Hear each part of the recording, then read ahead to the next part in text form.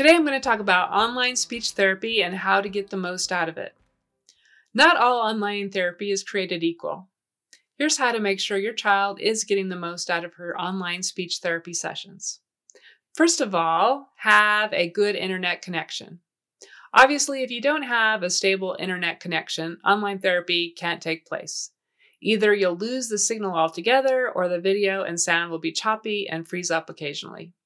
Imagine if you're the speech therapist and you're trying to hear and observe the child's mouth to see if they are making the sound correctly, and the video or audio keeps glitching right at the precise moment they are making the sound. Or if you are the child trying to observe the SLP making the sound, and she freezes or disappears from the call. Not a good thing. So consider upgrading your internet service or going to a location that provides free, stable internet service.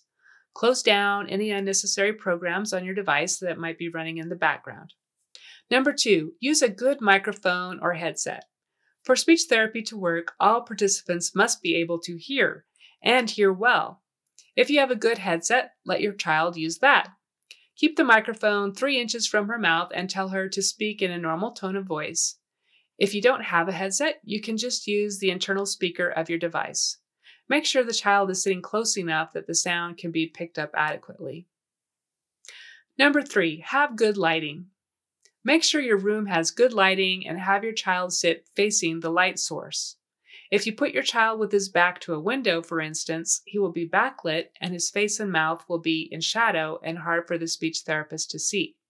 So if your room has windows, place your child so that he is either facing the windows or that they are on the side of him. And you can take a desk lamp and direct it towards your child for extra lighting. Number 4, use a big screen or 2. Online speech therapy usually requires the child to be able to see 3 things: herself, the therapist, and the materials the SLP is sharing in another window. If the child is using a cell phone, you can imagine that each of those windows is going to be very small. It is hard for the child to see her own mouth movements and to compare them to the SLP's mouth movements. And it makes it harder for the child to see and read what is on the shared screen. So don't get me wrong, as an SLP, we would rather have the child show up to a session using a cell phone than not show up at all. But keep in mind that she could be getting better help if she has a larger screen. A laptop or desktop computer with a large screen or even an extra monitor would be ideal. If you don't have one, check with friends, relatives, or neighbors to see if they have old ones lying around their house. You'd be surprised how many people upgrade their equipment and then don't know what to do with the old stuff, so it just sits in their garage or storage room. They might love the chance to put it to good use. Number 5, keep the room quiet with no distractions. You'd be surprised how much background noise a computer's or tablet's mic will pick up. Yay for technology, right? Unfortunately, that makes it really hard for the SLP to distinguish the fine details of a child's S sound, for example. It's also hard for the child to concentrate on the therapist if his siblings are playing in the background or the TV is on. Also, make sure your child doesn't have any other distracting tabs open in his browser window, like YouTube, unfinished games, email, whatever. We can tell when the child's eyes are wandering from the speech therapy task. Number 6, sit nearby to keep track of your child. So along those lines, stay in the room with your child to make sure he stays focused on the speech therapy tasks. Young children especially might have a hard time sitting still.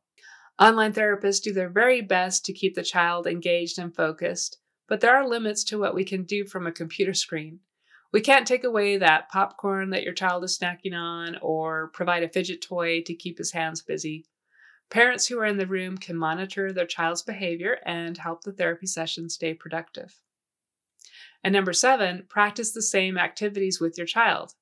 So last but not least, one of the very best things you can do to make online speech therapy productive is to follow along and learn what the SLP suggests your child practice. Learn the techniques to make the sound and help your child practice that sound every day. That is the best way to get the most out of therapy and help your child progress faster. If you'd like to learn more about how you can help your child with their speech therapy at home, please visit our website, clarityspeechandlanguage.com.